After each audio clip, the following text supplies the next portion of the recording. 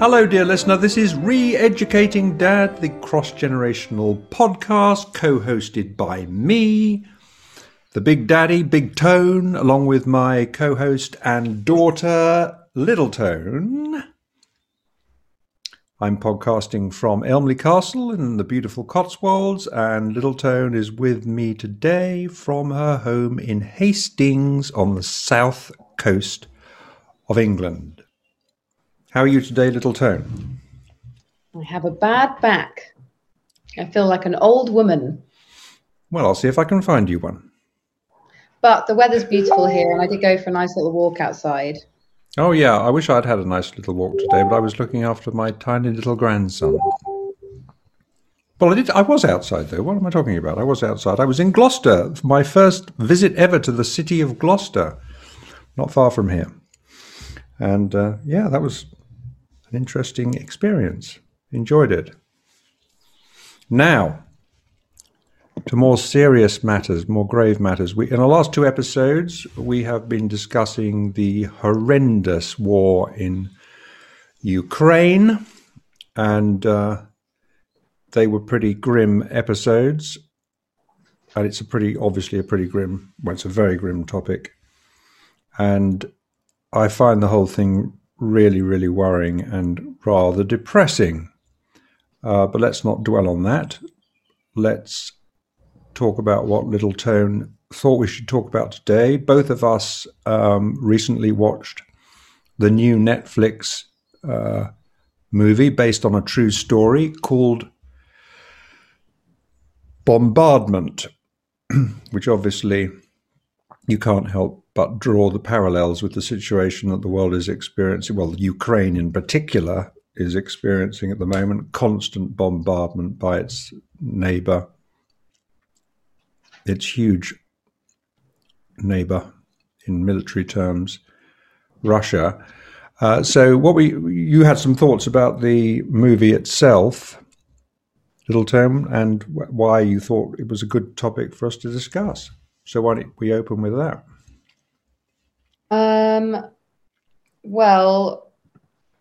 Only I guess because I follow. I'm just trying to think what his name is. Alex Hoff Anderson or Alex Ho Anderson, who was Ivor the Boneless in Vikings. And he'd put something up on his Instagram story saying, this is, I've just done this film. It's a Danish film. And it's something I'm really proud of because it's a really painful event in history that happened to our people that's not really been shared with the world. And I'd really love it if you could watch it. And so I was really excited to watch something with him in because he was exceptional in Vikings. He was my favorite character. He plays, what's his name? One of Ragnar's sons. And he's crippled. I don't know it, so I don't. I'm telling the people that are listening, not you. Okay. He plays like a crippled character, but he ends up being like the most scary and ferocious character. And that's what's really exciting about him. He's brilliant. So, yeah, I was really excited to watch The Bombardment. I didn't love it from a film perspective. From a storytelling perspective, I thought it was, in terms of like sharing history with the world, I thought it was great. But I didn't really love the storyline. And I guess those are the bits that are dramatized, not really the history aspect of it. I found the romance between the young nun and his character, who he plays a member of the Gestapo, a bit strange and didn't really go anywhere. But anyway, the story is about how Denmark is occupied by by Hitler, basically by the Germans, the Nazis, and how England basically are sweeping over to try and kill the enemy without trying to kill Danish people, and do make mistakes. And anyway, some of the English, what do you call them, RAF or whatever, they fly over, and one of them gets the tail of their plane into the into like a telephone pylon or electricity pylon and goes down, and the rest of the pilots mistake it as being taken out by the enemy, and basically they target this school which has thousands of children in it, and basically it's about how all of these children get needlessly killed because of a really simple mistake that was made.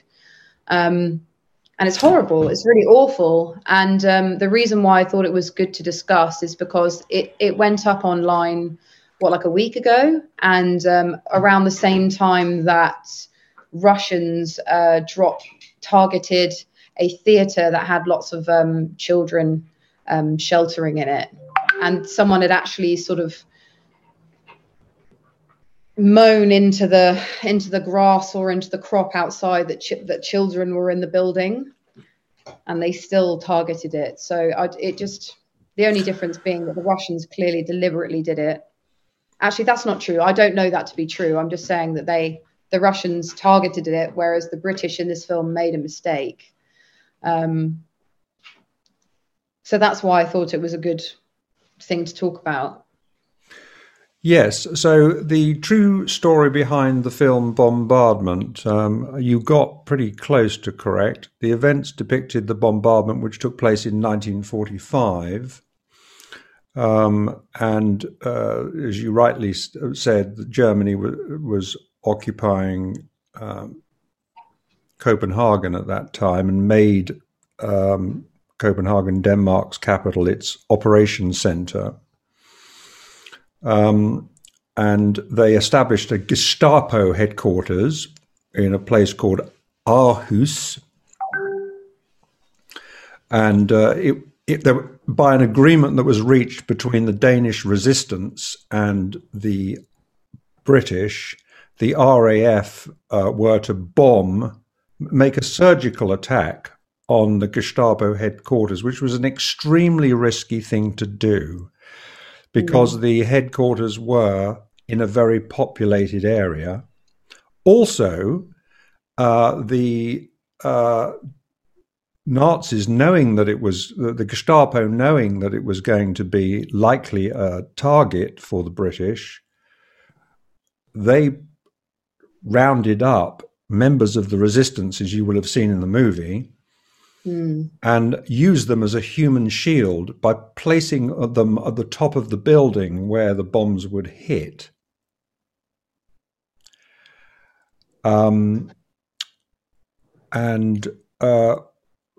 Obviously that was designed to, I suppose, in some way disincentivize the, what is the word I'm trying to use?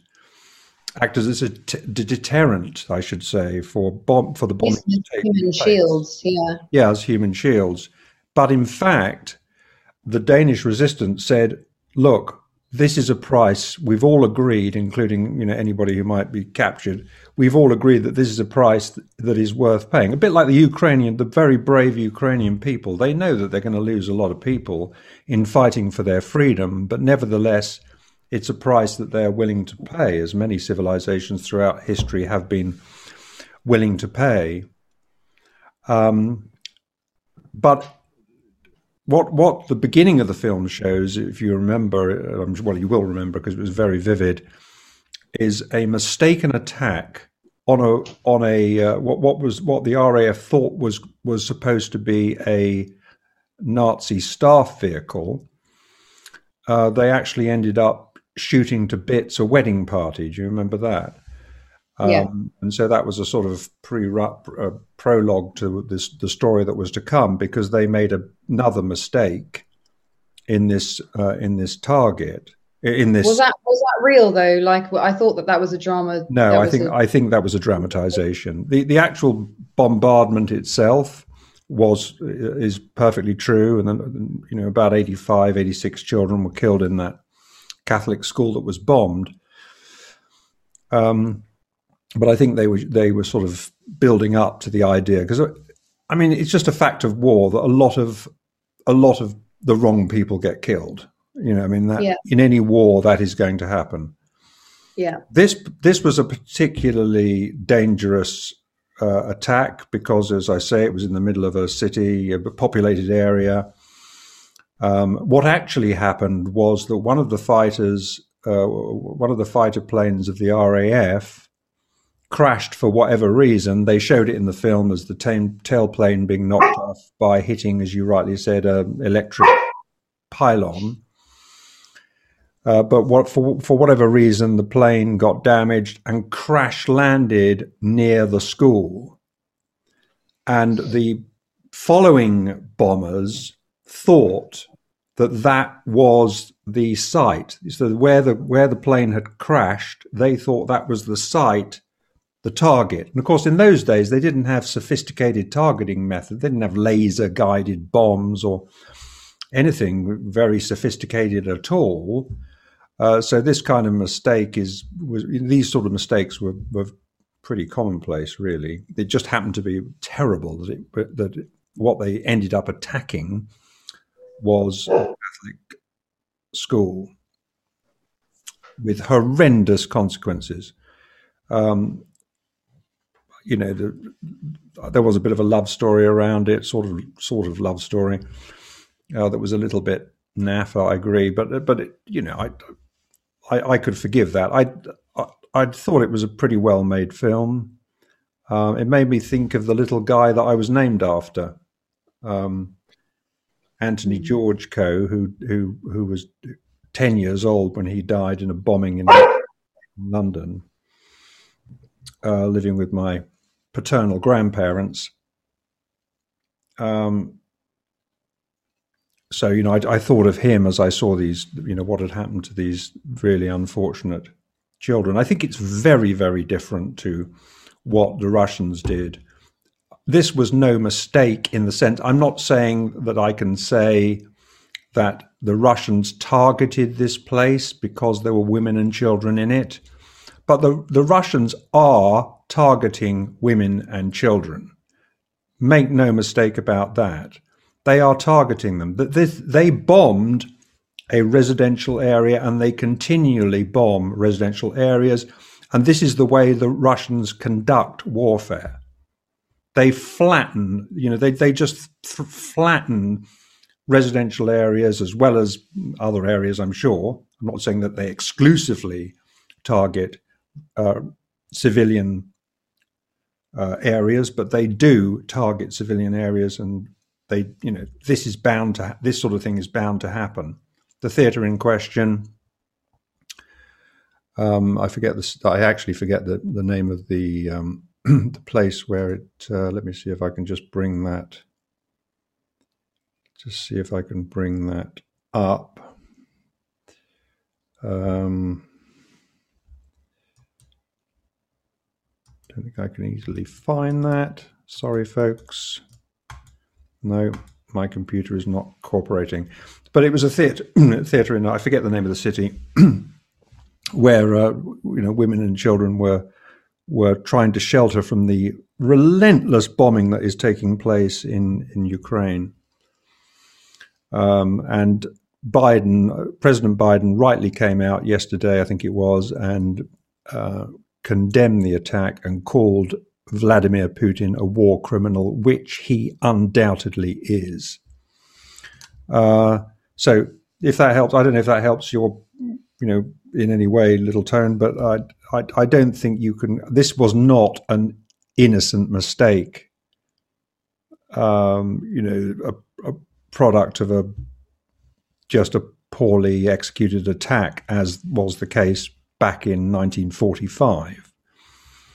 I think I meant just in terms of it being such a loss of innocent children due to war. Obviously not. I wasn't saying it was similar because they were both mistakes. I just meant it was similar in that so many poor young children were lost due to war. Yeah, I see. It reminds me a bit of that episode in The Crown where that school gets buried by the coal mine collapsing and just the Aberfan disaster in Wales. Yeah, yeah, and just the absolute shock of all those families losing their children, and just what a huge, punishment it was on the whole community. Just like complete grief. Yes, well, I hesitate to call it. Oh, hello, doggy. I hesitate to call it a natural disaster, but you know what I mean. That was a load of coal piled up that slid, and caused a sort of coal avalanche, which was absolutely devastating. It was due to neglect, though. It was due to neglect by the company. Sure, it was due to neglect. But this is a huge world power under a dictatorship. Vladimir Emperor, as I call him, Emperor Putin, who is deliberately trying to crush a neighboring state because it's scared of freedom and democracy on its doorstep. Well, it doesn't really matter why. I mean, I thought, to me, it's mind-boggling that a modern-day leader would resort to medieval tactics, bombing the bits out of women, children, grandparents, even when they pretend that they're giving them a corridor to escape. And then as they're trying to escape or lining up for bread outside a bakery, they bomb them on his orders. And it seems that there's very compelling evidence that the Russian soldiers themselves have been sold this lie that they are going in there to liberate an oppressed people, which couldn't be further from the truth. And the soldiers are arriving and they're getting captured. And when they get captured, they are saying, please forgive me. I had no idea. I thought I was coming here to liberate you. I now realize that, you don't want us here and that there's no oppression going on. It just boggles the mind. And within this tragedy, you've got this, this tremendous heroism, like the ordinary citizens of Ukraine that are showing such huge heart and bravery. And you've got this woman, you must have heard about her in Russia, living in that, that society where people are oppressed and they're lied to constantly. And if they have any view of their own that's contrary to the regimes, they disappear. This woman, who worked for the Russian state TV mouthpiece, came on and with a placard and said that, went behind the newsreader, held up the placard saying, "You're being lied to." Yeah, she was a hero. And absolute she came out afterwards and said, I couldn't, she clearly had a good position at the media, the TV outlet, and she came out and said, I had to speak out. I couldn't, I'd been party to the peddling of these lies to the Russian people. It's just fantastic. I can't, I really find it very difficult to believe that there's a man like that, the head of the Russian Empire, in this modern day world, who has absolutely no morals, no compassion, is prepared to behave in this way. And it really makes me fearful, because I think there's I suspect, let's put it that way, I suspect there is some truth in the idea that he is unhinged because of some medical condition. Maybe he's had a terminal diagnosis and doesn't care. But for whatever reason, he doesn't seem to care. The way he's behaving is utterly reckless obviously towards the victims in Ukraine, but reckless towards his own people, because they are going to suffer for probably decades ahead as a result of the financial sanctions against them and the impoverishment of their society by losing what little access they had to the free Western world. So he doesn't care, and that worries me, because if he does have access to unleashing Armageddon on the world, which it would appear that he might well have, then I am very fearful for what might happen in the imminent future.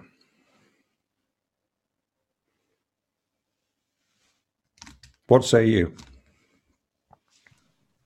Well, yeah, I completely agree. It's very worrying. I think that if he's not got any, if he has got a terminal illness and he hasn't really got anything to lose, I definitely worry about what's holding him back from doing the worst thing possible.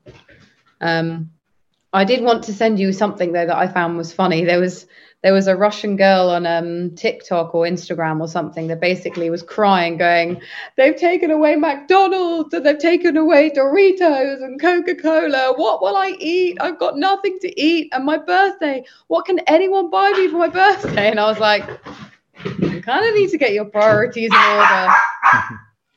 Well, sounds like she wanted her TikTok moment of fame. So we're joined today by two additional hosts. Little Tone's two dogs. One is Red. She's holding up to the camera for those of you who are seeing the video of this. I don't think she's going to hold the other one up. Mishka's a little bit big to hold up, I think. Yeah. It just is horrible. So I don't really want to talk about that anymore. I want to talk about the bit of good news that's in the air, although it's not entirely divorced from the subject that we're talking about. But finally, after 6 years, how do you pronounce it? Nazanin Zaghari Ratcliffe has arrived back on UK soil after 6 years of being effectively incarcerated in Iran on completely trumped up charges of being a spy, deprived of being able to hold her little child, deprived of her husband, deprived of her family for all that time. For what? Because there was as we now can see, there was essentially a financial dispute between Britain and Iran. And lo and behold, that gets resolved now, and you can't help thinking, well, the reason for that is because we feel that we want to make peace with Iran when we're in this horrible situation and we've got energy problems and dire energy problems. Suddenly the UK says, yeah, okay, we accept that we owe you, what was it, 400 million or something like that? This old debt, I think it might have been 400 million. I can't remember the exact number. It doesn't really matter. But, Nazanin's husband has been fighting for her release for all that time, those 6 years, trying to get her released, trying to get the Foreign Office to do something, trying to get the government to do something. They kept saying, oh no, keep it quiet, keep it out in the media, but he didn't listen. He kept trying to keep it in the public eye, and he did keep it in the public eye. It was frustrating that nothing ever seemed to get done. And now the country is in this position, finds itself in need of more friends, and we're able to solve this by paying a debt that we should have paid decades ago. And that's shameful. You know, I mean, it's just shameful, but so lovely to see her smiling face as she arrived back. You know, she's been through all that, and yet she comes back with a smiling face. You know, not full of, doesn't appear to be full of hatred. Just seems to be full of gratitude, as does her husband and obviously her tiny daughter. And you know, it's so good. It was so good to see that in the midst of all this grimness everywhere else. But at the same time, you know, look at us. I mean, we've reached out to Iran and solved this long-standing dispute finally, and we're even reaching out to Saudi Arabia now, where they just executed 80 odd people without trial.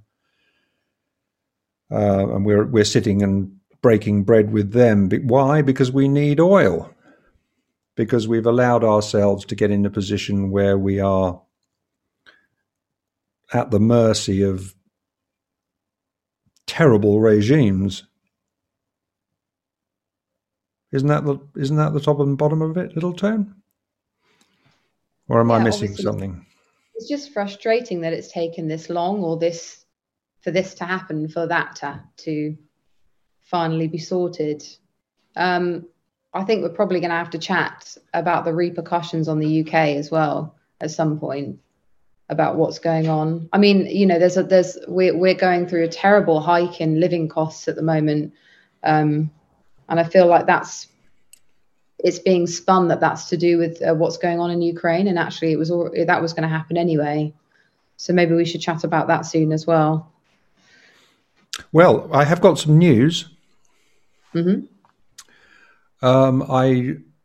You know that we've had a regular guest on this podcast, who's been a great member of the team, of the cross-cultural team, from another generation, and that's my grandson Ben.